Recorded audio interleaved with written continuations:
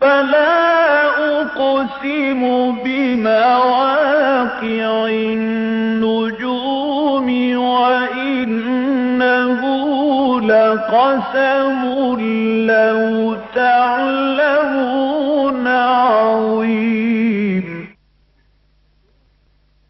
إنه لقرآن كريم في كتاب مكنون لا يمسه إلا المطهرون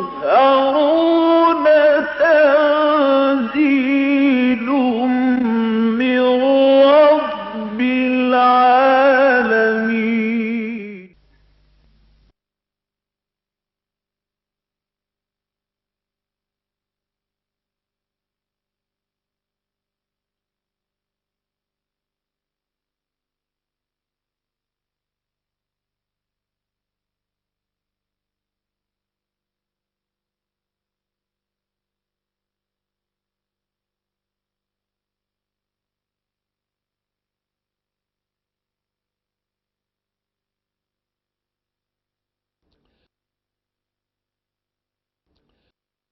نحمده ونصلي على رسوله الكريم اما بعد فقد قال الله تبارك وتعالى كما ورد في سورة المائدة اعوذ بالله من الشيطان الرجيم بسم الله الرحمن الرحيم يا ايها الذين آمنوا كونوا قوامين لله شهداء بالقسط ولا يجرمنكم شنآن قوم على ألا تعدلوا اعدلوا هو أقرب للتقوى واتقوا الله إن الله خبير بما تعملون صدق الله العظيم رب اشرح لي صدري ويسر لي أمري واحلل عقدة من لساني يفقهوا قولي اللهم ربنا ألهمنا رشدنا وأعذنا من شرور أنفسنا اللهم أرنا الحق حقا وارزقنا اتباعه وأرنا الباطل باطلا وارزقنا اجتنابه آمین یا رب العالمین۔ اس سے پہلے کہ میں نے ابھی جو آیت تلاوت کی ہے اور جس سے آج کا درس ہمارا شروع ہونا ہے، میں اس کے بارے میں کچھ عرض کروں۔ پچھلے درس میں بھی جو آخری آیت تھی اس کا حق ادا نہیں ہو سکا تھا، لہذا کچھ وقت ہم اس پر صرف کریں گے۔ وَاذْكُرُوا نِعْمَةَ اللَّهِ عَلَيْكُمْ وَمِيثَاقَهُ الَّذِي وَاثَقَكُم بِهِ إِذْ قُلْتُمْ سَمِعْنَا وَأَطَعْنَا وَاتَّقُوا اللَّهَ إِنَّ اللَّهَ عَلِيمٌ بِذَاتِ الصُّدُورِ۔ اور ذرا یاد رکھنا ہمارے اس انعام کو جو تم پر ہوا، مراد قرآن مجید، ہم نے قرآن تم پر نازل کیا جو ہدایت تامہ، ہدایت کاملہ، ہدایت ابدیہ پر مشتمل ہے۔ وَمِيثَاقَهُ الَّذِي وَاثَقَكُم بِهِ، اور دھیان میں رکھنا، یاد رکھنا، اپنے ذہنوں کے اندر مستحضر رکھنا وہ عہد اور قول و قرار جس میں کہ ہم نے تمہیں باندھ لیا ہے۔ وثیقہ کہتے ہیں کسی ایسی چیز کو کہ جس میں معاہدہ لکھتے ہیں، بس وثیقہ نویس ہوتے ہیں، وہ خاص الفاظ ہوتے ہیں جن میں کہ اس طرح معاہدہ میں لکھے جاتے ہیں، تو وثیقہ۔ اور اسی طریقے سے قرآن میں آیا ہے فَيَوْمَئِذٍ لَا يُعَذِّبُ عَذَابَهُ أَحَدٌ وَلَا يُوثِقُ وَثَاقَهُ أَحَدٌ، قیامت کے دن جو عذاب اللہ دے گا ویسا عذاب کوئی نہیں دے سکتا، اور جس طرح اللہ باندھے گا اس طرح کوئی نہیں باندھ سکتا۔ تو شریعت اصل میں باندھنے والی شے ہے۔ ظاہر بات ہے شریعت کا مطلب کیا ہے؟ آپ نے اللہ کو مانا تو اللہ کے احکام سے بندھ گئے، اب جو بھی حکم اللہ کا ماننا ہے۔ رسول کو مانا، رسول کی سنتوں کے ساتھ وابستہ ہو گئے، آپ کی آزادیاں ختم ہو رہی ہیں، آپ مادر پدر آزاد انسان نہیں ہیں، آپ اس گھوڑے کے مانند نہیں ہیں جو جدھر چاہے منہ اٹھائے اور دوڑ جائے، بلکہ بندھے ہوئے ہیں۔ حضور نے اسی کی مثال دی کہ مثل المومن کمثل الفصل فی عاقیتہ، مومن کی مثال اس گھوڑے کی ہے جو ایک کھوٹے سے بندھا ہوا ہے۔ ایک گھوڑا آزاد پھر رہا ہے، جدھر چاہتا ہے زخم لگاتا ہے، بھاگتا ہے، دوڑتا ہے، چلا جاتا ہے، اور ایک گھوڑا وہ ہے جسے کھوٹے کے ساتھ باندھ کر کھڑا کیا گیا ہے۔ تو ظاہر بات ہے کہ یہ گھوڑا جو ہے یہ تو بس جتنی رسی ہے اتنا ہی ہل جل لے گا، اس سے زیادہ کا امکان نہیں ہے۔ تو اہل ایمان بھی اللہ اور اس کے احکام اور اللہ کے رسول اور ان کے فرامین کے تحت جکڑے گئے ہیں، تو وَاذْكُرُوا نعمت اللہ علیکم ومیثاقہ الذی واثقکم بہ اذ قلتم سمعنا واطعنا، جبکہ تم نے کہا کہ ہم نے سنا اور مانا. یہ ہے قول و قرار، ہم نے سنا اور مانا. یہ سورہ بقرہ کی لاسٹ بٹ ون آیت ہے، آخری سے پہلی آیت ہے. آمن الرسول بما انزل الیہ من ربہ والمؤمنون کل آمن باللہ وملائکتہ وکتبہ ورسلہ لا نفرق بین احد من رسلہ وقالوا سمعنا واطعنا غفرانک ربنا والیک المصیر. اہل ایمان نے کہا اے رب ہمارے، ہم نے سن لیا تیرا حکم، تیرا فرمان ہم نے سن لیا اور ہم نے اطاعت قبول کی، ہم نے سر تسلیم خم کر دیا. تو یہ جو قول ہم نے کیا ہے اللہ سے، یہ قول و قرار جو ہوا ہے اس قلتم سمعنا واطعنا، اس کے اندر ہم گویا کہ بندھ گئے. واتقوا اللہ، اللہ کا تقوی اختیار کرو. یعنی یہ نہ ہو کہ تم نے قول و قرار کر کے اس کو کوئی حیثیت ہی نہیں دی، اہمیت نہیں دی اور اپنی من مانی کرتے رہے، بجائے اس کے کہ اللہ تعالیٰ کے احکام کی پیروی کریں، جو جی میں آیا کر گزرے، جو نفس کا تقاضا ہوا پورا کر لیا. تو پھر اس کا مطلب یہ ہے کہ تم اللہ کے راستے پر نہیں جا رہے، تمہیں اس کے برعکس جو ہے تقوی کی روش اختیار کرنی چاہیے. ان اللہ علیم بذات الصدور، تمہارا سابقہ اس اللہ کے ساتھ ہے جو سینوں کے اندر کے بھیدوں سے بھی واقف ہے. ایک تو انسان جو ہے نا جو کہتا ہے اس سے لوگ واقف ہو جاتے ہیں، ایک انسان کہتا نہیں ہے، اس کے تحت شعور میں ہوتا ہے، سب کانشیس مائنڈ میں ہوتا ہے. تو اگرچہ وہ دوسروں کے علم میں نہیں آتا لیکن اسے معلوم ہوتا ہے کہ میرے سب کانشیس مائنڈ میں کیا ہے، میری نیت اصل میں کیا ہے.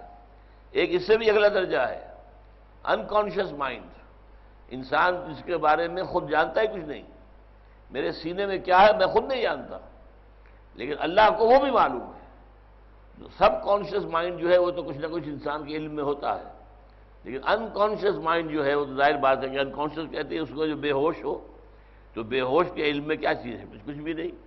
اسی طریقے سے یہ ہے کہ انکانشیس مائنڈ جو ہے اسے خود اپنے بارے میں معلوم نہیں ہے کہ میں کیا ہوں اور کیا سوچ رہا ہوں، اللہ وہ بھی جانتا ہے. علیم بذات الصدور. اب آج کی آیت پر آئیے.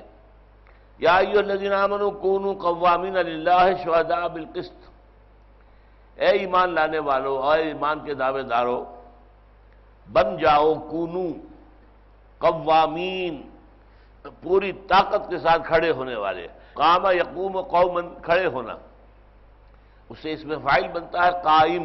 قائم ہوا ہے جو کھڑا ہے، اس سے مبالغے کا صیغہ بنے گا قوام، جیسے فعال، فاعل کوئی کام کرنے والا، فعال انتہائی کام کرنے والا. اس طریقے سے فرمایا قوام، پوری طاقت کے ساتھ، پوری قوت کے ساتھ، پوری ڈٹرمنیشن کے ساتھ کھڑے ہو جاؤ. کونوا قوامین للہ شہداء بالقسط، اور عدل و انصاف کی گواہی دینے والے بن کر کھڑے ہو جاؤ. یہاں پر نوٹ کیجئے کہ قرآن مجید دو الفاظ استعمال کرتا ہے. اردو میں ہم ایک لفظ زیادہ استعمال کرتے ہیں، وہ قرآن میں نہیں آیا. ہم کہتے ہیں انصاف کرو، انصاف ہونا چاہیے، سماجی انصاف ہونا چاہیے. انصاف کا لفظ قرآن نے اختیار نہیں کیا. اس کی معنی کیا ہے؟ انصاف کہتے ہیں نصف نصف کر دینا. ایک روٹی ہے، کھانے والے دو ہیں، تو بالکل برابر برابر تقسیم کر دی گئی، تو یہ انصاف ہو گیا. نصف کے معنی آدھا، تو پورا آدھا آدھا بوجھ. اسی طریقے سے کوئی بوجھ ہے، کہیں ڈھونا ہے، مال کہیں پہنچانا ہے، 3-4 آدمی ہیں، ان میں برابر برابر تقسیم کر دیا جائے کہ تم اٹھا کر وہاں لے جاؤ گے، تو یہ بھی انصاف ہے. عدل ایک مختلف شے ہے. اگر جو ایک روٹی تھی اس کے کھانے والے دو تھے، ایک جوان توانا آدمی، ایک بچہ، تو وہاں برابر برابر روٹی کر دینا آدھی آدھی، یہ انصاف نہیں ہے، یہ عدل نہیں ہے. چھوٹے کو آپ چوتھائی دیں گے اور اس بڑے آدمی کی ضرورت جو ہے کم سے کم وہ 3/4 سے پوری ہو، یہ عدل ہے. جس کو ہم اپنی زبان میں کہیں توازن پیدا کرنا، یہی قسط ہے. قسطاس المستقیم کہتے ہیں، وہ جو ڈنڈی ہوتی ہے اس کی ترازو کی، وہ سیدھی ہونی چاہیے.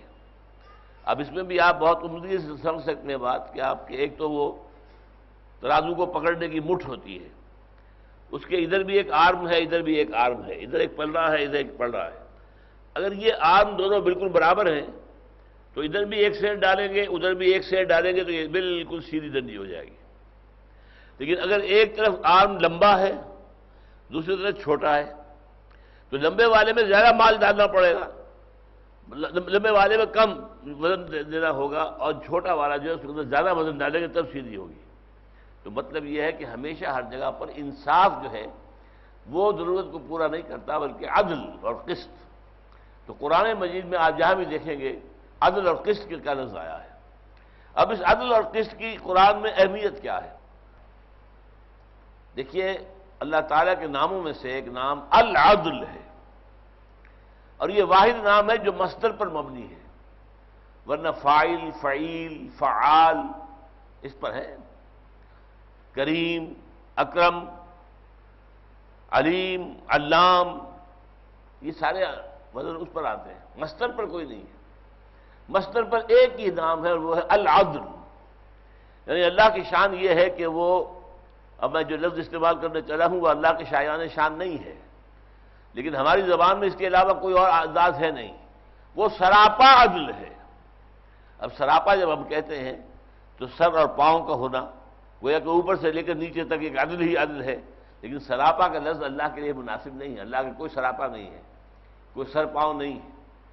یا ہم کہتے ہیں وہ تو مجسم عدل ہے، مجسم عدل ہے، یہ لفظ بھی اللہ کے لیے مناسب نہیں ہے، اللہ کا کوئی جسم ہے ہی نہیں، تجسیم جو ہے اس سے پاک ہے اللہ، تو مجسم کا لفظ بھی استعمال کرنا ممکن نہیں، تو اب کیا کریں؟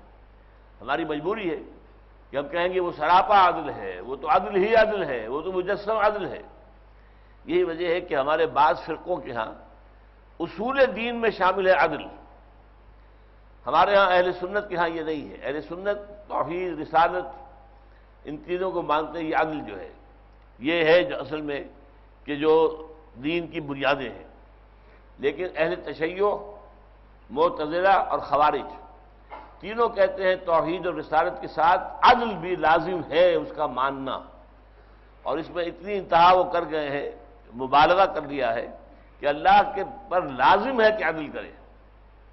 یہی فرق سمجھ لیجیے گا، اہل سنت یہ کہتے ہیں کہ اللہ عدل کرے گا، لیکن ہم یہ نہیں کہہ سکتے کہ وہ لازم ہے اس پر کہ عدل کرے، اس لیے کہ جب آپ یہ الفاظ استعمال کرتے ہیں لازم ہے کہ، تو اس سے ایک حیثیت جو ہے گر جاتی ہے، اس کا اختیار مطلق تو نہیں رہا پھر۔ قرآن بار بار کہتا ہے یعذب من یشاء ویغفر لمن یشاء، وہ بخش دے گا جس کو چاہے گا اور جس کو چاہے گا اس کو سزا دے گا۔ تو اللہ کی مشیت کا مطلق ہونا، اللہ کے ارادے کا مطلق ہونا، اللہ کے اختیار کا مطلق ہونا، یہ ہمارے ایمان میں شامل ہے، اس کے اوپر کوئی تحدید نہیں ہے، کوئی پابندی نہیں ہے، اور اللہ کی تمام صفات مطلق ہیں، کوئی صفت دوسری صفت کے تابع نہیں ہے۔ اس وجہ سے ہم یہ نہیں کہتے کہ اللہ پر عدل واجب ہے، نہیں، یعنی اگر آپ یہ کہیں کہ برے کو سزا دینا اللہ پر لازم ہے، گویا کہ اللہ کے ہاتھ تو بند گئے، اللہ جو ہے اگر اس کو چھوڑنا چاہتا نہیں چھوڑ سکتا۔ نیکوکار کو جزا دینا لازم ہے اللہ پر، نہیں، یہ نہیں ہے، اللہ چاہے گا تو اسے جزا دے گا، اللہ چاہے گا تو سزا دے گا۔ یہ ساری صورت ہے، اس لیے کہ ہم اس کی ملکیت ہیں، وہ ہمارا آقا ہے، مالک ہے، پروردگار ہے، ہمارا خالق ہے، ہمارا پیدا کرنے والا ہے، لہذا ہم تو اس کے کلیت اختیار میں ہیں۔ تو یغفر لمن یشاء ویعذب من یشاء واللہ علی کل شیء قدیر، وہ ہر چیز پر قدرت رکھتا ہے، اس کا اختیار ہر شے پر حاوی ہے، لہذا وہ جس کو چاہے بخش دے اور جس کو چاہے وہ سزا میں پکڑ لے۔ اس کے برعکس جو ہے اہل تشیع میں اور معتزلہ میں اور خوارج میں عدل جو ہے وہ ایک اصول میں شامل ہے، توحید اور رسالت کی طرح، توحید، رسالت، آخرت، عدل۔ البتہ یہ کہ اسلام میں اس کی جو اہمیت ہے عدل و انصاف کی، اس کے بھی دو پہلو سامنے رکھیے۔ ایک عدل ہوتا ہے کسی مقدمے میں فیصلہ کرتا ہوا عدل کو پیش نظر رکھنا، فصل خصومات جسے کہتے ہیں، کوئی جھگڑا ہے، کوئی اختلاف ہے، کوئی پراپرٹی کا جھگڑا ہے، کوئی لین دین کا جھگڑا ہے، اس میں جو فیصلہ کیا جاتا ہے یہ بھی عدل ہے، اسی لیے عدالت کہلاتے ہیں جہاں پر کہ یہ ساری چیزیں ہوتی ہیں، فیصل ہوتے ہیں۔ لیکن عدل جو ہے ایک ہوتا ہے عدل اجتماعی، سماجی عدل، سوشل جسٹس، کہ طبقات مختلف نہ بن جائے معاشرے میں، بلکہ یہ کہ ایک ہم آہنگی ہو معاشرے کے اندر، ایک مجموعی طور پر مساوات کی کیفیت ہو، یہ نہ ہو کہ ایک بھوکا مر رہا ہے اور ایک جو ہے اس کو اتنا اس کے پاس ہے کہ اسے ہیضہ ہو گیا ہے طاقت کا اور دولت کا۔ یہ صورتحال جو ہے وہ اللہ کو پسند نہیں ہے، اللہ چاہتا ہے عدل ہو، انصاف ہو۔ انصاف کا لفظ میں نے جیسے عرض کیا قرآن مجید میں استعمال نہیں ہوا، میری زبان پر اس لیے آ رہا ہے کہ ہم اردو میں اس کو استعمال کرنے کے عادی ہیں۔ عدل اور قسط کا تقاضا اجتماعی سطح پر، ایک ہے انفرادی طور پر مقدمات کا فیصلہ کرتے ہوئے، اس کے لیے لفظ آتا ہے حکم۔ ابھی انشاءاللہ کچھ ہی دیر کے بعد ہمارے اس سورہ مبارکہ میں 7ویں رکوع میں وہ آیتیں آ جائیں گی، وَمَن لَّمْ يَحْكُم بِمَا أَنزَلَ اللَّهُ فَأُولَٰئِكَ هُمُ الْكَافِرُونَ وَمَن لَّمْ يَحْكُم بِمَا أَنزَلَ اللَّهُ فَأُولَٰئِكَ هُمُ الظَّالِمُونَ وَمَن لَّمْ يَحْكُم بِمَا أَنزَلَ اللَّهُ فَأُولَٰئِكَ هُمُ الْفَاسِقُونَ، جو اللہ کی اتاری ہوئی شریعت کے مطابق فیصلہ نہیں کرتے وہی تو کافر ہیں، وہی تو مشرک ہیں، ظالم ہیں، وہی تو فاسق ہیں، فجار ہیں۔ یہ تین فتوے جو ہیں سورہ مائدہ کے 7ویں رکوع میں آپ کو ملیں گے۔ تو یہ کیا ہے؟ یہ ہے حکم بما انزل اللہ، اس چیز کے مطابق فیصلہ کرنا کہ جو اللہ نے نازل فرمائی ہے، یہ ہے وہ عدالتی فیصلے۔ ایک ہے عدل انصاف، عدل اجتماعی، سوشل جسٹس، کہ معاشرے میں بڑی ہمواری ہو اور ڈسٹریبیوشن آف ویلتھ جو ہے وہ بڑے ایکویٹیبل انداز میں ہو۔ مثال کے طور پر معاشرے کے اندر اس کا اہتمام کیا جائے کہ غریب اور امیر کے بچے سب کو ایک تعلیم ملے۔ یہ کیا کہ غریب جو ہے وہ اعلیٰ تعلیم جو ہے وہ خرید رہا ہے۔ آج کل ہمارے یہاں خاص طور پر سیلف اسپانسر اسکیم جو چل رہی ہے، تو گویا کہ تعلیم خریدی جا رہی ہے، ایک ایک لاکھ روپیہ جو ہے وہ فیس دے رہے ہیں لوگ، اور اعلیٰ جو ادارے ہیں ان میں تعلیم حاصل کر رہے ہیں۔ اور جو بیچارے گورنمنٹ کے اسکول ہیں ان کے اندر جو ہے نہ فرنیچر ٹھیک ہے، نہ اساتذہ ہیں، نہ کام کرتے ہیں، کچھ نہیں ہے۔ تو ظاہر بات ہے کہ ان کا فیوچر بہت تابناک ہے۔ ایک غریب آدمی بمشکل ٹیوشنیں کر کے کوئی بھی کام شیمان کر لیتا ہے تو اس کا اس سے مقابلہ ہو ہی نہیں سکتا۔ تو یہ ہے وہ ناانصافی۔ غریب ہو امیر ہو، علاج ایک ہونا چاہیے۔ آپ اسکینڈینیوین کنٹریز میں چلے جائیے، انگلینڈ میں چلے جائیے، کوئی فرق نہیں ہوگا، امیر اور غریب کی تعلیم ایک ہی ہے، نہ ایک سے زیادہ نظام تعلیم ہے، تعلیم ایک ہی ہوگی۔ اسی طریقے سے علاج ایک ہی ہوگا، ایک ہی لیول پر ہوگا، چاہے غریب ہے چاہے امیر ہے۔ یہ ہے سوشل جسٹس، عدل و انصاف۔ پھر لوگوں کے جو حقوق ہیں ان کے اوپر چھاپا نہ مارا جائے، ان کو آزادی اظہار خیال جو ہے اس کا پورا موقع حاصل ہو، جو کچھ ان کے دل میں ہے اس کو کہنے کا موقع انہیں مل رہا ہو۔ یہ ساری چیزیں عدل انصاف۔ عدل و انصاف کی اہمیت جو ہے میں نے آپ کے سامنے واضح کرنی چاہیے کہ ایک تو اس سے واضح ہو جاتی ہے کہ اللہ کے ناموں میں سے ایک نام ہے العدل، سراپا عدل، مجسم عدل۔ دوسری اللہ تعالیٰ نے خود اپنے بارے میں سورہ آل عمران میں فرمایا قائما بالقسط، شہد اللہ انہ لا الہ الا ہو عالم الغیب والشہادہ قائما بالقسط۔ اللہ خود گواہ ہے اس پر کہ اس کے سوا کوئی معبود نہیں اور وہ عدل کو قائم کرنے والا ہے۔ اس سے نیچے اتریے، اللہ نے رسول بھیجے، کتابیں بھیجی، شریعتیں نازل کی، کس لیے کی؟ یہ کوئی ہابی نہیں ہے اللہ کی، معاذ اللہ، یہ کوئی کھیل نہیں ہے۔ رسول کیوں بھیجے؟ شریعت کیوں بھیجی؟ کتابیں کیوں نازل کی؟ اس کے لیے آیت جو ہے سورہ حدید کی آیت نمبر 24، وہ بہت عظیم آیت ہے، آیت نمبر 25 ہے غالباً۔ فرمایا گیا لقد ارسلنا رسلنا بالبینات وانزلنا معهم الکتاب والمیزان لیقوم الناس بالقسط۔ ہم نے اپنے رسولوں کو بھیجا واضح نشانیوں کے ساتھ، اور ان کے ساتھ اتاری اپنی شریعت بھی اور میزان بھی، تاکہ لوگ عدل پر قائم ہوں۔ رسولوں کو بھیجا گیا ہے کہ ظلم اور ناانصافی کو ختم کریں اور عادلانہ نظام قائم کریں۔ شریعت اس لیے اتاری گئی ہے کہ ہر ایک کو اس کا مناسب حصہ مل جائے، کوئی کسی کے حصے کے اوپر غاصبانہ قبضہ نہ کر بیٹھے۔ تو یہ ہے جیسا کہ حضرت ابوبکر صدیق نے جب بیعت خلافت ہو گئی تو جو پہلے آپ نے خطبہ دیا تھا اس میں یہ الفاظ بھی موجود ہیں کہ لوگوں تم میں سے ہر قوی شخص میرے نزدیک ضعیف ہوگا جب تک کہ اس سے حق وصول نہ کر دوں، اور ہر ضعیف شخص میرے نزدیک قوی ہوگا جب تک کہ اسے اس کا حق دلا نہ دوں۔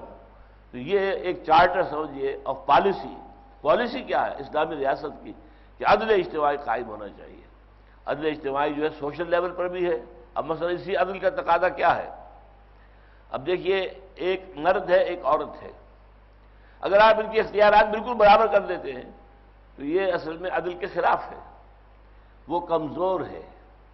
ظاہر بات ہے ایوریجلی ایک عورت مرد کے مقابلے میں کمزور ہے، ایوریج سائز اس کا کم ہے مرد کے مقابلے میں۔ پھر عورت کا تو حسن اس میں ہے کہ وہ دبلی پتلی ہو، اور مرد کا حسن اس میں ہے کہ وہ قوی ہو، توانا ہو. تو اس میں زمین و آسمان کا فرق ہے. اس کی نفسیات کچھ اور ہے، اس کی نفسیات کچھ اور ہے. ان کے لیے برابر قانون بنا دینا جو ہے ناانصافی ہے. اس سے بڑی ناانصافی اور کوئی نہیں ہے.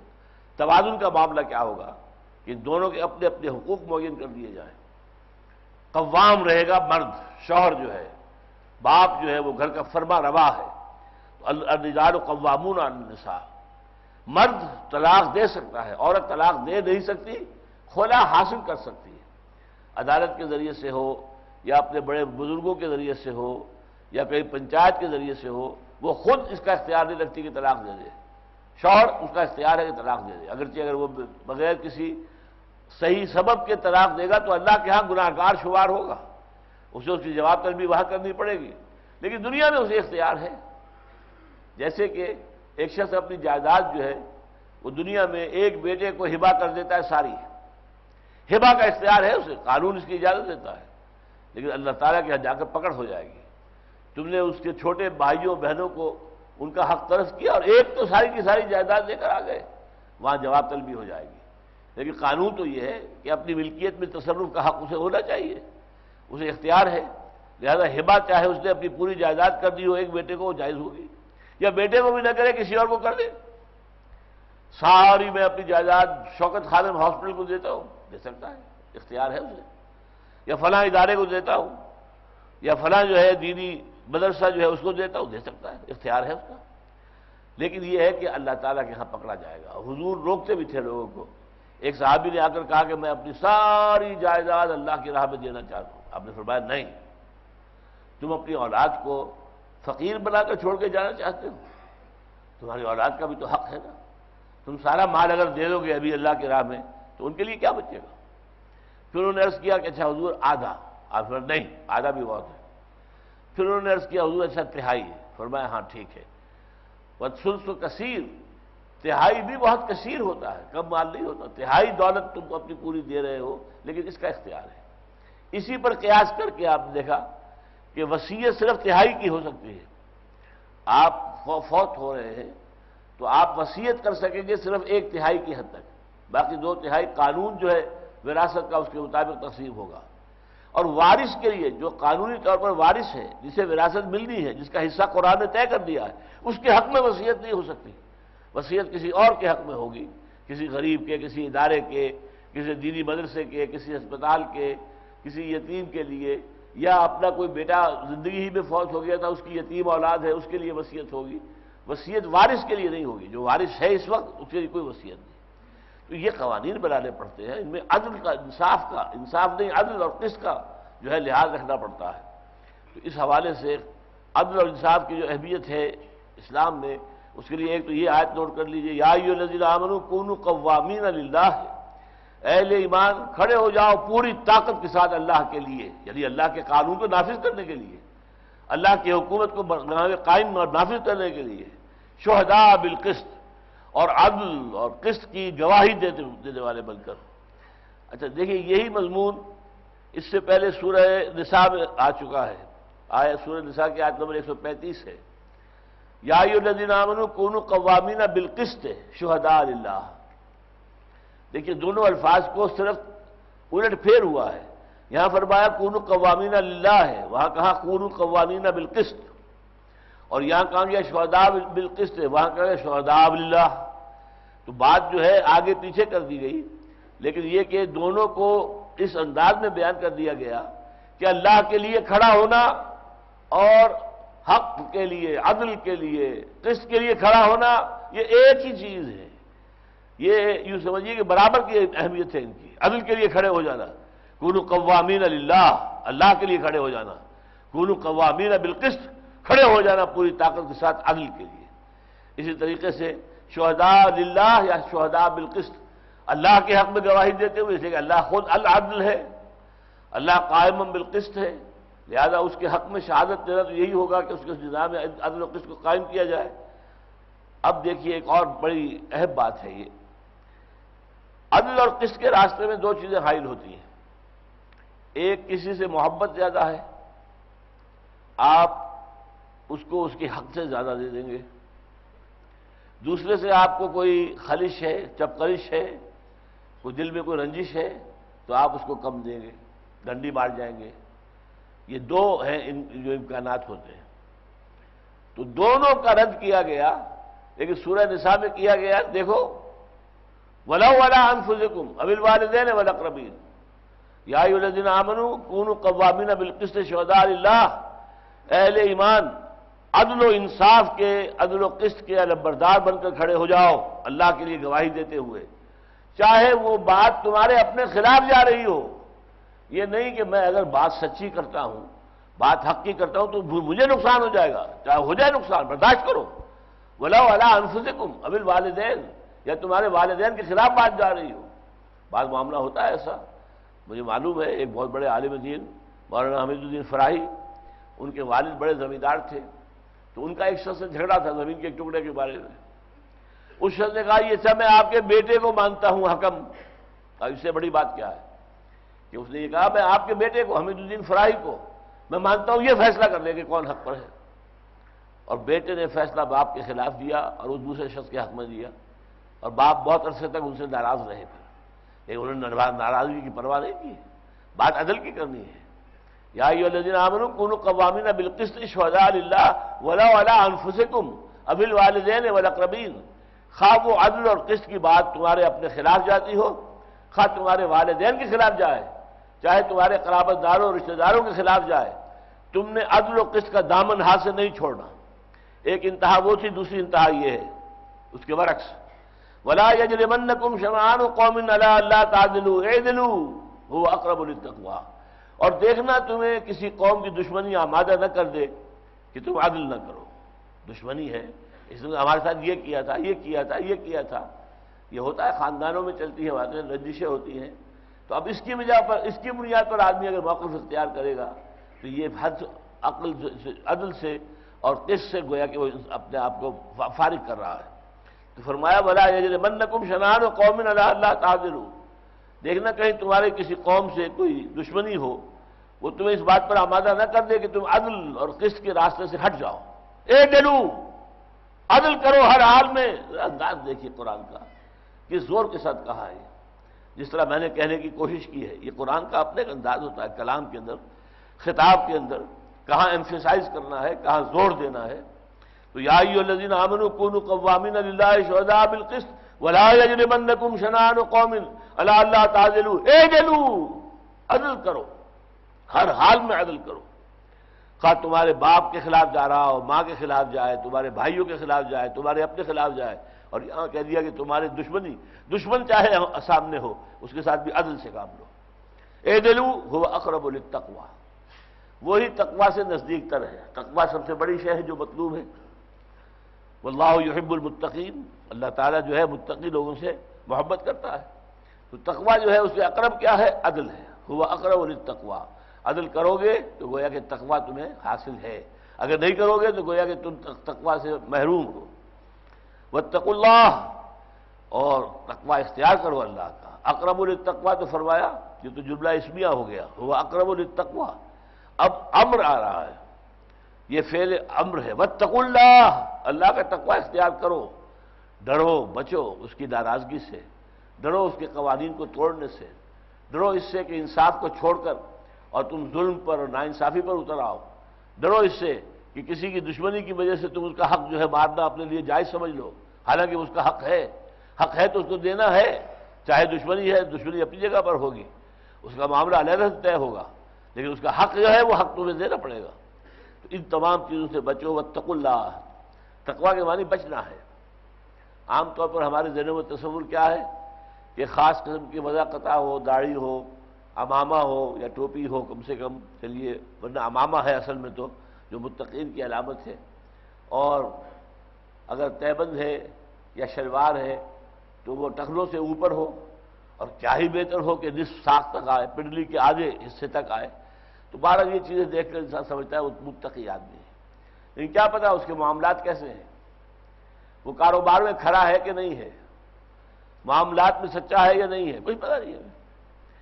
تقویٰ جو ہے اصل میں ہر معاملے میں اللہ کی ناراضی سے بچنا، اور اسی لیے حضور نے فرمایا 3 مرتبہ اپنے داہنے ہاتھ سے اشارہ کیا قلب مبارک کی طرف، التقوی ہا ہونا، التقوی ہا ہونا، التقوی ہا ہونا، تقوی یہاں ہوتا ہے، تقوی یہاں ہوتا ہے، تقوی یہاں ہوتا ہے۔ دل میں تقوی ہے تو پورے وجود میں تقوی سرایت کر جائے گا۔ اگر دل میں تقوی نہیں ہے، اللہ کا خوف نہیں ہے، دل میں احساس نہیں ہے کہ اللہ کے حضور میں حاضر ہونا ہے، کھڑے ہونا ہے جواب دہی کے لیے، اگر دل اس احساس سے خالی ہے تو تم نے شکل و صورت اگر بنا بھی لی متقیوں کسی، بڑے دینداروں کسی، بڑے علماء اور صلحاء کسی شکل و صورت اور وضاقتہ اور لباس وہی پہن لیا تو اللہ تعالیٰ کی نگاہوں میں تم متقی نہیں بن جاؤ گے۔ تقویٰ یہ ہے کہ انسان اللہ تعالیٰ کے کسی بھی حکم کو توڑنے سے بچے، کسی بھی حکم کی خلاف ورزی کرنے سے بچے، اللہ شریعت کے کسی حد کو توڑنے سے بچے، اور جب یہاں دنیا میں یہ روش ہوگی تو آخرت میں وہ آگ سے بچ جائے گا۔ وہ سب سے بڑا تقویٰ ہوگا کہ آگ سے بچ گئے۔ ان اللہ خبیر بما تعملون، یقیناً جو کچھ تم کر رہے ہو اللہ اسے دیکھ رہا ہے، اس سے باخبر ہے، اس کے علم میں ہے کہ تم کیا کر رہے ہو۔ اور خاص طور پر نوٹ کیجئے کہ ایک تو ہے عمل کا ظاہر، ظاہر تو مجھے بھی نظر آیا، آپ نے کوئی کام کیا مجھے بھی نظر آ گیا۔ اللہ کے خبیر ہونے کا تقاضا کیا ہے کہ وہ یہ بھی جانتا ہے تمہاری نیت کیا ہے۔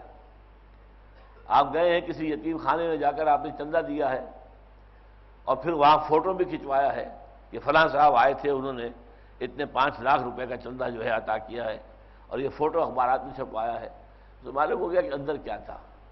اصل میں وہ نیکی نہیں بلکہ اپنی شہرت مطلوب تھی، یا یہ کہ سرکار دربار میں رسائی حاصل کرنے کے لیے اپنی کوئی اسٹینڈنگ بنانا کہ ہم لوگ جو ہے ایسے ایسے کام کر رہے ہیں، ایسے خدمت خلق کے کام کر رہے ہیں۔ تو یہ چیز اگر نیت کے اندر یہ ہے تو پھر وہ نیکی نہیں ہے، وہ تقویٰ نہیں ہے۔ لہذا ایک علم ہے ظاہر کا، ایک علم ہے باطن کا، دل کے اندر کیا ہے۔ انما الاعمال بالنیات وانما لکل امرئ ما نویٰ، اعمال کا دار و مدار، نیکیوں کا دار و مدار نیتوں پر ہے، اور ہر شخص کو وہی کچھ ملے گا جس کی اس نے نیت کی ہوگی۔ یہ حدیث بڑی اہم ہے حضرت عمر رضی اللہ تعالیٰ عنہ سے، انما الاعمال بالنیات وانما لکل امرئ ما نویٰ، نیکیوں کا دار و مدار نیتوں پر ہے، اور ہر انسان کو وہی کچھ ملے گا جس کی اس نے نیت کی ہوگی۔ اب اس کے بعد آپ نے مثال دی صلی اللہ علیہ وسلم، فمن كانت ہجرتہ الی اللہ ورسولہ فہجرتہ الی اللہ ورسولہ، تو جس شخص نے ہجرت کی اللہ اور اس کے رسول کے لیے تو اس کی ہجرت اللہ اور اس کے رسول کے حساب میں شمار ہوگی۔ ومن كانت ہجرتہ الی دنیا یصیبھا او امرأۃ ینکحھا، لیکن اگر کسی نے ہجرت کی ہے اپنے کاروبار کے لیے، دنیا کمانے کے لیے، یا کسی خاتون سے اس سے محبت تھی، شادی کرنا چاہتا تھا اور وہ ہجرت کر کے چلی گئی مدینہ، اب یہ بھی چلے جا رہے ہیں کچے دھاگے سے بندھے ہوئے، تو یہ ہجرت جو ہے اللہ اور اس کے رسول کے لیے ہجرت نہیں ہے بلکہ اس خاتون کے لیے ہے۔ اسی لیے ایک صاحب وہاں مشہور تھے اس معاشرے میں، ام قیس، مہاجر ام قیس، یہ ام قیس کے مہاجر ہیں، یہ ہجرت کر کے آئے ہیں ام قیس سے شادی کرنے کے لیے۔ تو یہ تمام اعمال کا دار و مدار نیتوں پر ہے۔ اس لیے حضور نے فرمایا ان اللہ لا ينظر الى صورکم ولا الى اموالکم، اللہ تعالیٰ تمہاری صورتوں کو نہیں دیکھتا، تمہارے اموال کو نہیں دیکھتا، ولکن ينظر الى قلوبکم واعمالکم، ہاں تمہارے قلوب کو دیکھتا ہے، اس قلب میں کیا ہے، اللہ کی محبت، اللہ پر یقین ہے کتنا ہے، ضعیف سا ہے، دل میں یقین ہے یا واقعی پختہ ہے، راسخ ہے، اللہ دل کو دیکھتا ہے۔ رسالت کے ساتھ یقین ہے، اور رسالت کے ساتھ حضور کے ساتھ محبت ہے جو ہونی چاہیے۔ لا یؤمن احدکم حتی اکون احب الیہ من والدہ وولدہ والناس اجمعین، تم میں سے کوئی شخص مومن ہو ہی نہیں سکتا جب تک کہ میں اس سے زیادہ محبوب نہ ہو جاؤں، اپنے باپ سے بھی، بیٹے سے بھی، اور تمام انسانوں سے بڑھ کر۔ جب تک یہ کیفیت نہیں ہوتی اللہ تعالیٰ مانتا ہی نہیں کہ وہ شخص مومن ہے۔ اللہ کے رسول نے کہہ دیا کہ وہ شخص مومن نہیں ہے۔ لا یؤمن احدکم حتی اکون احب الیہ من والدہ وولدہ والناس اجمعین، تم میں سے کوئی شخص مومن نہیں ہو سکتا جب تک میں اسے اس کے باپ سے، اس کے بیٹے سے اور تمام انسانوں سے بڑھ کر محبوب نہ ہو جاؤں۔ ان اللہ خبیر بما تعملون، جو کچھ تم کر رہے ہو اللہ اس سے باخبر ہے۔ اللہ علیم بما تعملون، اس کا بھی مفہوم ہو گیا، اللہ جانتا ہے جو کچھ کہ تم کر رہے ہو، اللہ علیم ہے جو کچھ تم کر رہے ہو۔ یہاں خبیر کا لفظ استعمال کیا ہے کہ ایک علم ہوتا ہے وہ تو آپ کو ظاہری طور پر حاصل ہو گیا، فلاں جگہ پر یہ ہوا ہے، فلاں جگہ پر یہ واقعہ ہو گیا ہے۔ ایک یہ ہے کہ اس کا کیا اسباب تھے، کس طریقے سے ہوا ہے، کیوں ہوا ہے، یہ ہے بصارت، یہ ہے اس کو کہیں گے اندر کا معاملہ۔ تو اللہ تعالیٰ جو ہے خبیر ہے، ہر شے کی اصل حقیقت سے واقف ہے۔ وعد اللہ الذین آمنوا وعملوا الصالحات لہم مغفرۃ واجر عظیم، اللہ تعالیٰ کا وعدہ ہے ان لوگوں سے جو ایمان لائے حقیقتاً۔ اب یہاں پر ایمان جو ہے حقیقی ایمان مراد ہوگا۔ قرآن مجید میں اکثر و بیشتر آمین یا ایھا الذین آمنوا سے مراد مسلمان، اور مسلمان مومن بھی ہو سکتا ہے، منافق بھی ہو سکتا ہے۔ یہ بھی ہو سکتا ہے کہ نہ دل میں ایمان ہو نہ نفاق ہو، بس اسلام ہے، مسلمان ہے۔ ہم میں سے اکثر کا حال اس وقت ایسا ہی ہے۔ اللہ کے فضل سے ہم منافق نہیں ہیں، لیکن یقین والا ایمان بھی ہمیں حاصل نہیں ہے۔ وہ ایک سرسری سا ایمان ہے، بس وہ ایک عقیدے کا ایمان ہے، وہ ہماری زبان پر ہے، اقرار باللسان تو ہے، تصدیق بالقلب نہیں ہے، الا ماشاء اللہ۔ بہت خوش نصیب ہیں وہ لوگ کہ جن کو تصدیق بالقلب والا ایمان حاصل ہو جائے۔ تو اب یہاں بھی یہ فرمایا کہ یہاں پر معاملہ ہو رہا ہے آمین حقیقی مومنین سے۔ وعد اللہ الذین آمنوا وعملوا الصالحات، اللہ کا وعدہ ہے ان سے جو ایمان لائے، حقیقی ایمان لائے، تبھی ان کے اعمال درست ہو گئے۔ وعملوا الصالحات، انہوں نے نیک اعمال کیے، اچھی نیکیاں کمائی، لہم مغفرۃ واجر عظیم، ان کے لیے ہوگی مغفرت بھی اور اجر عظیم بھی۔ پہلے مغفرت ہے پھر اجر ہے۔ مغفرت ایک نیگیٹو چیز ہے، ہاں تم سے خطا ہو گئی تھی معاف کیا ہم نے، تم سے یہ غلطی بھی ہو گئی تھی معاف کیا، تم سے یہ خطا بھی ہو گئی تھی معاف کیا، یہ ایک نیگیٹو اسپیکٹ ہے۔ اجر عظیم، ہاں تم نے یہ نیکی بھی کی تھی نا، اس کا یہ اجر تمہیں ملے گا، تم نے یہ کام کوئی اچھا کیا تھا، اس کا یہ اجر تمہیں ملے گا۔ تو پہلے فرمایا مغفرت اور پھر اجر عظیم۔ پہلی بات یہ کہ مغفرت ہو جائے گی، اللہ تعالیٰ معاف فرما دے گا اور اس کے عذر کو قبول فرما لے گا، اور پھر اجر دے گا بہت بڑا۔ اللہم ربنا اجعلنا منہم، دعا کیجیے کہ اللہ ہم سب کو ان میں شامل کر دے۔ والذین کفروا وکذبوا بآیاتنا، اور جو لوگ کفر کریں اور ہماری آیات کو جھٹلائیں، اولئک اصحاب الجحیم، وہ ہیں جہنم والے۔ یہ جو دو الفاظ قرآن مجید میں بار بار آتے ہیں، یہ ہم معنی نہیں ہیں، ان میں بڑا فرق ہے۔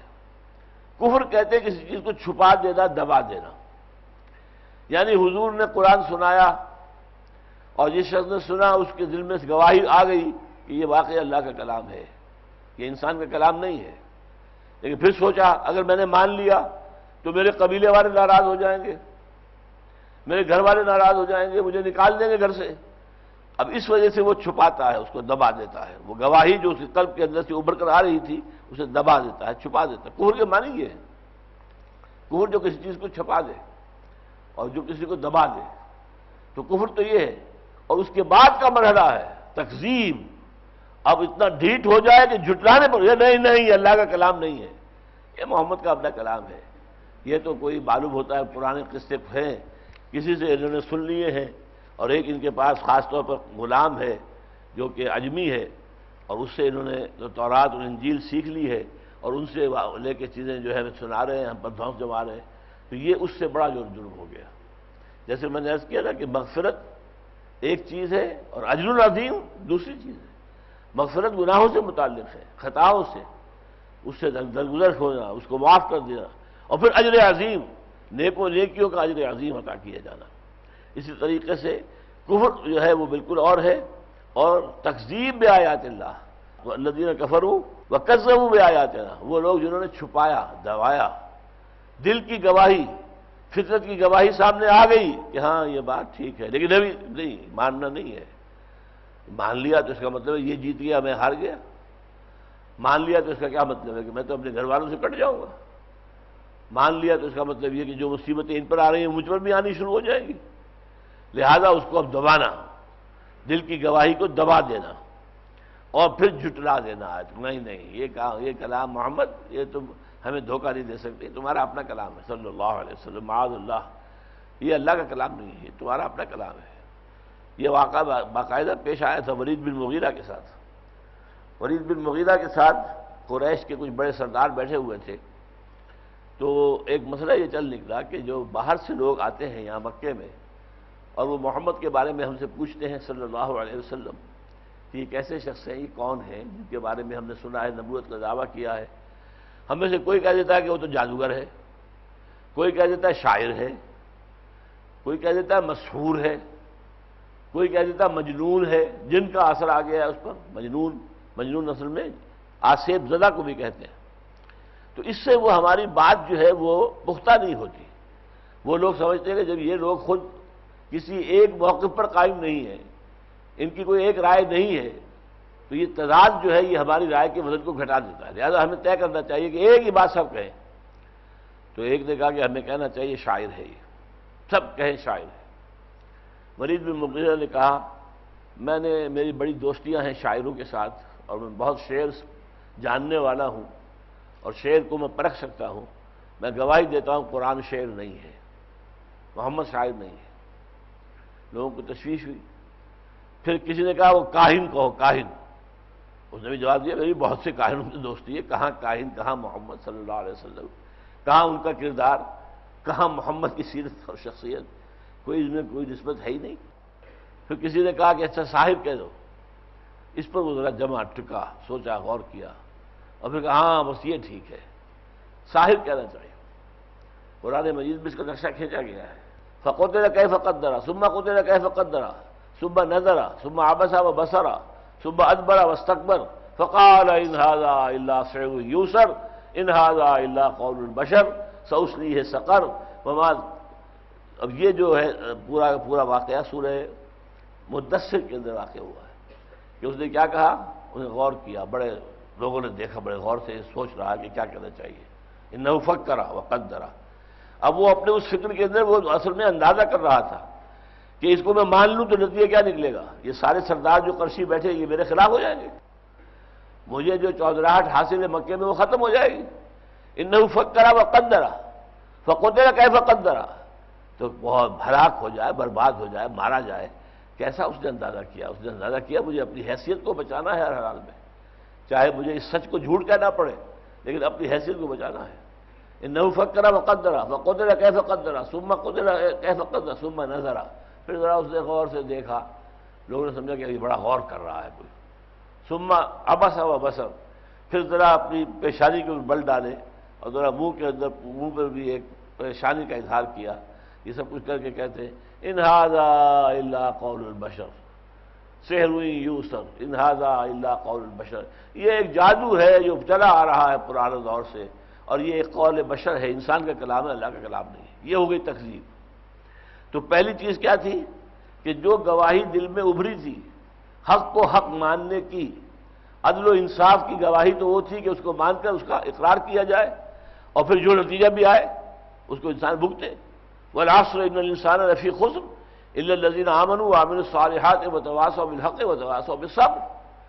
آپ حق بات کہیں، پھر تکلیف آتی ہے تو برداشت کریں۔ یہی ہے ایک انسان کے صاحب کردار ہونے کی علامت۔ صاحب کردار وہی شخص ہے کہ حق پر قائم ہو، عدل کا اور قسط کا علمبردار ہو، اور اس پر اگر اس کے اوپر سزائیں آ جائیں، اسے جیلوں میں ٹھوس دیا جائے، اسے کوئی اور تکلیف پہنچے، اسے کوئی اور نقصان پہنچ جائے تو اس پر صبر کرے۔ والعصر ان الانسان لفی خسر الا الذین آمنوا وعملوا الصالحات وتواصوا بالحق وتواصوا بالصبر۔ لیکن جس میں اس صبر کا حوصلہ نہیں ہے وہ ظاہر بات ہے کہ پہنچ جاتا ہے انسان، ہاں ٹھیک ہے یہ کلام واقعی یہ محمد کا کلام نہیں ہے صلی اللہ علیہ وسلم، یہ کلام جو ہے یہ واقعتاً خدا کا کلام، لیکن نہیں، پھر پیچھے ہٹ گئے۔ اس کا نتیجہ کیا نکلے گا؟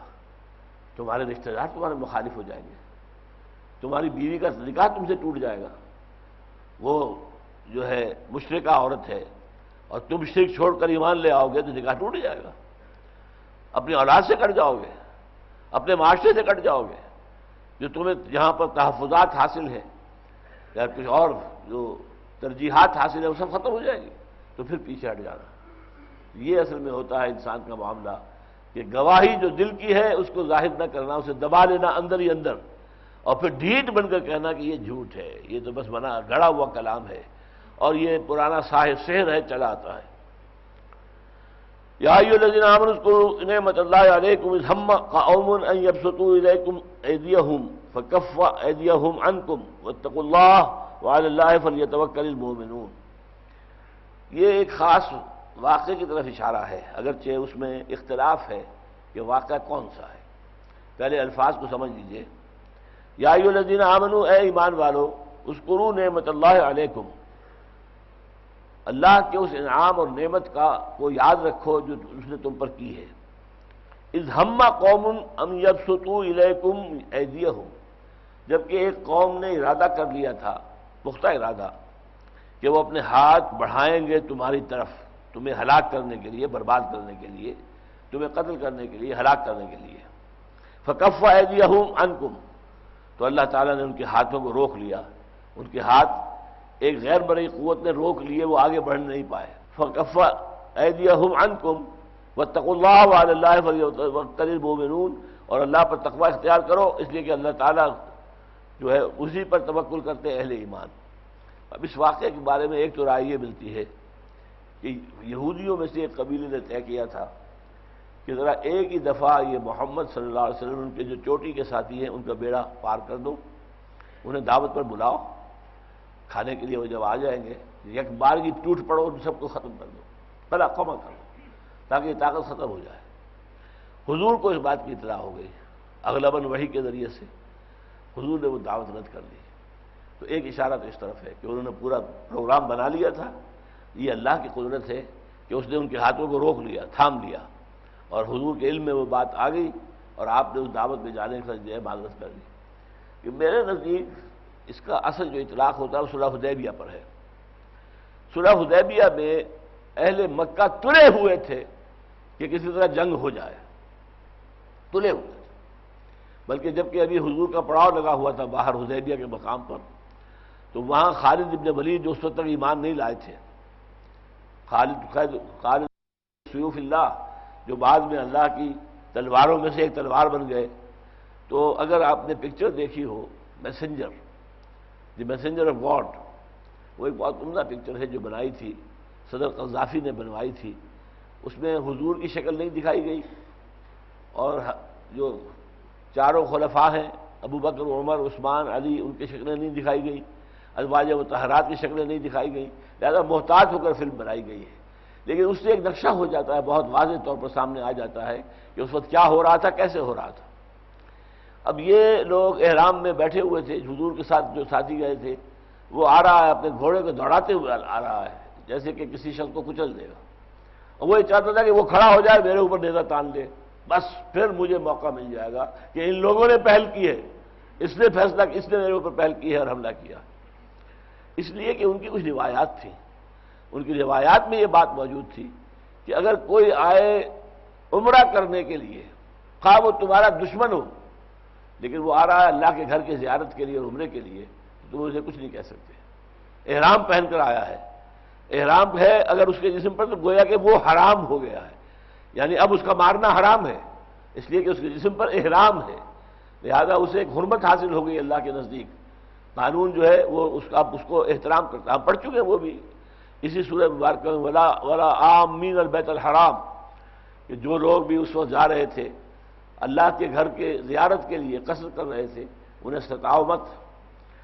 اور اس میں بھی وہاں پر یجرمنکم شنآن قوم کا لفظ آ چکا ہے کہ دیکھو تمہارے ساتھ جو زیادتی ہوتی رہی کہ تمہیں اللہ کے گھر کی زیارت سے روکے رکھا گیا، تو اس بنیاد کے اوپر تم الٹی زیادتی یہ نہ کرو۔ ظاہر بات ہے جو لوگ جاتے تھے وہ مشرکین تھے، ابھی وہ ایمان تو وہ نہیں لائے تھے، مدینے کے قریب سے گزر کر جا رہے ہیں مختلف قافلے، لیکن حضور اللہ کا حکم ہے کہ انہیں کچھ نہ کہو، انہیں ایک حرمت حاصل ہے، یہ بیت اللہ کی طرف جا رہے ہیں، چاہے وہاں شرک کا اڈا بنا دیا، لیکن گھر تو اللہ کا ہے، وہ تعمیر تو اس کو ابراہیم نے کیا تھا اور اسماعیل نے کیا تھا علیہ الصلوۃ والسلام، لہذا ان کا وہاں جانا، پھر ان کے ساتھ ہدی کے جانور جو ہیں جن کو وہاں جا کے ذبح کرنا ہے، یہ بھی شاعر اللہ میں سے ہے، انہیں کچھ نہ کرو، کوئی غرض نہیں، انہیں لوٹنا نہیں ہے۔ تو اس طریقے سے اصل میں یہ اسلام کی تعلیم ہے کہ کسی کی بھی زیادتی کا جواب جو ہے زیادتی سے نہ دیا جائے۔ تو اس وقت خالد بن ولید کوشش کر رہا تھا، میں اس لیے اب نام لے رہا ہوں اس لیے اس وقت تک ایمان نہیں لائے تھے، وہ بعد میں خالد سیف من سیوف اللہ، وہ اللہ کی تلواروں میں سے ایک تلوار بن گئے، تو وہ پوری کوشش کی پروووک کرنے کی کہ کسی طرح مسلمان کھڑے ہو جائیں اور کوئی وار کر دیں پہلے ہم پر، پھر گویا کہ ہمارے لیے کوئی حرج نہیں رہے گا، ہم ان کا قیمہ کر دیں، انہیں ختم کر دیں۔ اس لیے ظاہر بات ہے کہ ان کے پاس کیولری تھی، گھوڑے گھڑ سوار تھے، وہ اپنے ساتھ بہت سے آدمیوں کو لے کر آیا ہوا تھا، تیاری کر کے آیا تھا، لیکن یہاں پر یہ تھا کہ اللہ کے رسول نے صحابہ کو حکم دیا ہوا تھا کوئی اقدام نہ کرے۔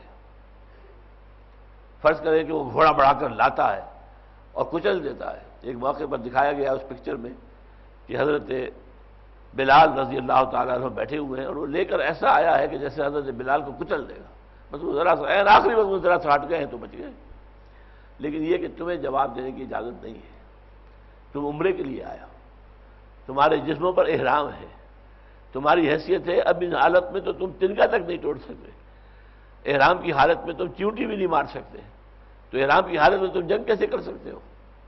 لہذا یہ حکم تھا ان کا، لیکن یہ پروووک کر رہے تھے کسی طرح جنگ ہو جائے۔ اس کو سورہ فتح کے اندر زیادہ تفصیل سے بیان کیا اللہ تعالیٰ نے کہ ان لوگوں کا پختہ ارادہ تھا، نعمت اللہ علیکم، یاد کرو اللہ کے اس انعام کو جو تم پر ہوا ہے، اذ ہم قوم ان یبسطوا الیکم ایدیہم، جبکہ قوم نے فیصلہ کر لیا تھا کہ وہ اپنے ہاتھ بڑھائیں تمہاری طرف، یعنی تمہیں ہلاک کرنے کے لیے، تمہیں ختم کرنے کے لیے، فکف ایدیہم عنکم، تو اللہ نے ان کے ہاتھوں کو رو کے رکھا، تمہاری طرف بڑھنے نہیں دیا۔ اللہ تعالیٰ کی اپنی قدرت کاملہ سے یہ ہو رہا تھا۔ واتقوا اللہ، اور اللہ کا تقوی اختیار کرو۔ دیکھیے دین کی اصل روح کیا ہے؟ تقوی ہے، پہلے بھی کہا اب پھر کہا واتقوا اللہ، اللہ کا تقوی اختیار کرو۔ وعلی اللہ فلیتوکل المؤمنون، اور اہل ایمان کو تو اللہ ہی پر توکل کرنا چاہیے۔ ایمان کا تقاضا یہ ہے کہ توکل آپ کا اسباب و وسائل پر نہ ہو، اپنے دوستوں، اپنے حامیوں کی طاقت اور ان کی تعداد پر نہ ہو، بلکہ توکل اللہ پر ہو۔ جو کچھ کر سکتے ہو کرو، یہ نہیں ہے کہ ہاتھ پر ہاتھ دھر کر بیٹھ رہو، جو تیاری کر سکتے ہو کرو۔ وَأَعِدُّوا لَهُم مَا اسْتَطَعْتُم مِّن قُوَّةٍ وَمِن رِّبَاطِ الْخَيْلِ، تم بھی سارا ساز و سامان جنگ کا جو ہے اسلحہ فراہم کر کے تیار ہو کر بیٹھو، لیکن توکل تمہارا اللہ پر ہونا چاہیے۔ یہ اسلحہ کچھ نہیں کر سکے گا اگر اللہ تعالیٰ کی حکم نہ تمہارے حق میں ہوا، اگر اللہ کا فیصلہ جو ہے، مشیت اللہ کی جو ہے وہ کوئی دوسری طرف کی ہو گئی، تو یہ ہتھیار، یہ ساز و سامان تمہیں کچھ نہیں بچا سکیں گے۔ تو یہ ہے وعلی اللہ فلیتوکل المؤمنون، اہل ایمان کے لیے تو لازم ہے کہ وہ اللہ ہی پر توکل کرے۔ اچھا، اب چونکہ میثاق کی بات شروع ہوئی، یہ سورہ مبارکہ یاد ہوگا آپ کو، شروع ہوئی ہے کس لفظ سے؟ یا ایھا الذین آمنوا اوفوا بالعقود، اے ایمان والو جو بھی تمہارے قول و قرار ہو جایا کریں، جو عہد معاہدہ ہو جایا کریں، اسے پورا کیا کرو۔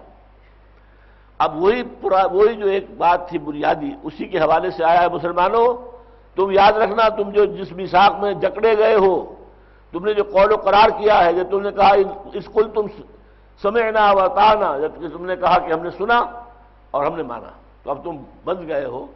میثاقہ الذی واثقکم بہ، اس میثاق کو یاد رکھو۔ ہم نے یہیں سے اپنے جو ہمارا معنی جریدہ نکلتا ہے میثاق، اس کے لیے نام جو لیا ہے یہاں اس آیت سے لیا ہے کہ اس میثاق کو یاد رکھو، یہ تمہارا اللہ کا معاہدہ ہے، وہ معاہدہ جس کا ہم اظہار کرتے ہیں نماز کی ہر رکعت میں، ایاک نعبد و ایاک نستعین، پروردگار ہم صرف تیری ہی بندگی کرتے رہیں گے اور صرف تجھی سے مانگتے رہیں گے۔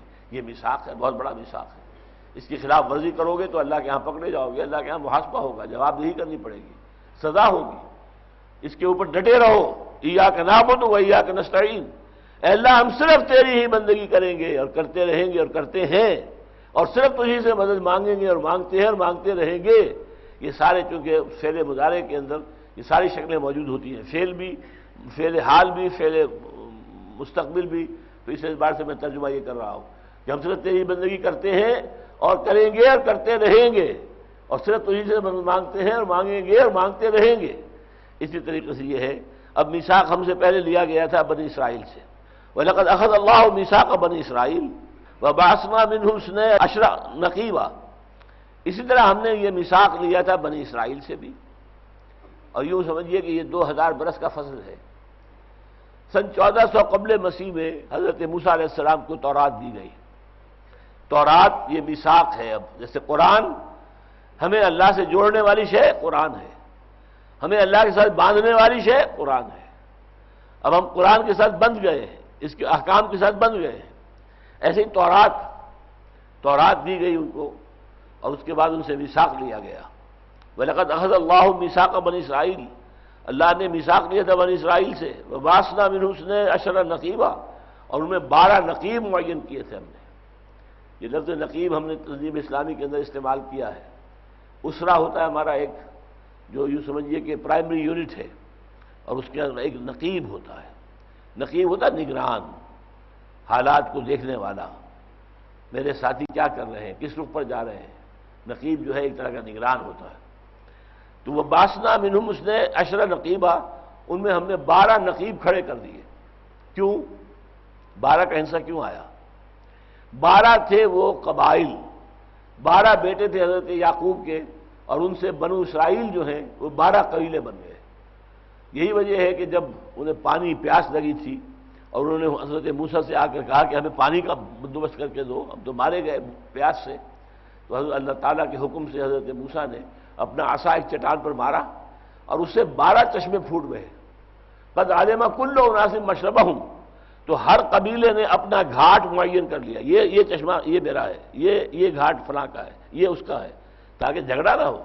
ورنہ قبائلی زندگی میں تو آپ کو معلوم ہے کیا ہوتا ہے، جو حالی نے کہا تھا کہ کبھی پانی پینے پلانے پہ جھگڑا، کہیں گھوڑا آگے بڑھانے پہ جھگڑا، یہ گھوڑا تم نے مجھ سے آگے کیسے نکال لیا، اس پر بھی جھگڑا ہوتا تھا اور خون خرابہ ہوتا تھا۔ پانی پینے کے اوپر، پانی کے چشمے پر پہلے میرے جانور جو ہے پانی پیے گا، پھر تمہارا آئے گا، نہیں میرا پہلے آپ ہے، جھگڑا ہوتا تھا۔ تو 12 چشمے دیے، 12 نقیب حضور نے مقرر کر دیے، 12 نقیب کہ وہ ان کی نگرانی کریں، ان کی دیکھ بھال کریں، ان کے حالات کو جانچتے رہیں، اس کی خبر حضرت موسیٰ کو دیتے رہیں، تاکہ وہ معلومات جو ہیں ان کے امیر کی حیثیت حضرت موسیٰ کی تھی علیہ الصلوۃ والسلام، تو ان کو باخبر رکھنے کے لیے یہ نقیب تھے۔ عجیب بات یہ کہ حضور نے بھی 12 نقیب مقرر کیے، حالانکہ قبیلے 2 تھے۔ جن قبیلوں نے حضور سے بیعت کی ہے وہ اوس اور خزرج، 2 قبیلے تھے، اور اوس چھوٹا تھا، خزرج اس سے 3 گنا بڑا تھا۔ چنانچہ وہاں یہ ہوتا تھا کہ اگر اوسی خزرجی کو قتل کر دے گا تو 3 گنا دیت دینی پڑے گی خون بہا، اور اگر خزرجی اوسی کو قتل کر دے گا تو 1/3 دینا پڑے گا۔ مثلا کسی خزرجی نے اوسی کو قتل کیا تو 100 اونٹ دیت ہو گئے، کسی اوسی نے خزرجی کو قتل کر دیا تو 300 اونٹ دینے پڑے گے۔ تو یہ صورتحال تھی، لیکن اس لیے حضور نے کیا کیا، 9 نقیب خزرج میں سے مقرر کر دیے اور 3 نقیب اوس میں سے۔ 12 نقیب جو ہیں بیعت عقبہ ثانیہ جب ہوئی ہے تو اس کے بعد 12 نقیب مقرر کر دیے گئے کہ وہ اپنے اپنے قبیلوں کے حالات کو دیکھیں اور دیکھیں کون سا صحیح چل رہا ہے، کون غلط چل رہا ہے، خبر دیں حضور کو۔ وقال اللہ انی معکم، اور اللہ نے فرمایا تھا کہ دیکھو اے بنی اسرائیل میں تمہارے ساتھ ہوں، میری مدد، تائید، نصرت تمہیں حاصل رہے گی۔ لئن اقمتم الصلاۃ، اگر تم نے نماز قائم رکھی، وآتیتم الزکوٰۃ، اور تم زکوٰۃ دیتے رہے، وآمنتم برسلی، اور میرے رسولوں پر تم ایمان لاتے رہے، جو آتے رہیں گے، نبی آئیں گے، وعزرتموہم، اور میرے رسولوں کی تم تعظیم کرو، وَأَقْرَضْتُمُ اللَّهَ قَرْضًا حَسَنًا، اور یہ کہ تم اللہ کو قرض حسنہ دیتے رہو، اگر تم یہ کرتے رہو گے لَأُكَفِّرَنَّ عَنْكُمْ سَيِّئَاتِكُمْ، تو جو کوئی خطائیں تمہاری ہو جائیں گی، کوئی غلطیاں ہو جائیں گی، وہ ہم تم سے دور کر دیں گے، وَلَأُدْخِلَنَّكُمْ جَنَّاتٍ تَجْرِي مِن تَحْتِهَا الْأَنْهَارُ، اور داخل کریں گے تمہیں، میں داخل کروں گا تمہیں ان باغات میں جن کے نیچے سے نہریں بہتی ہوتی ہیں۔ فَمَنْ كَفَرَ بَعْدَ ذَلِكَ مِنْكُمْ فَقَدْ ضَلَّ سَوَاءَ السَّبِيلِ، اور جو تم میں سے اس کے بعد، اس قول و قرار کرنے کے بعد پھر کفر کی روش اختیار کرے گا تو وہ تو سیدھی راہ سے دور بھٹک گیا۔ بارک اللہ لی و لکم فی القرآن العظیم ونفعنی و ایاکم بالآیات و ذکر الحکیم۔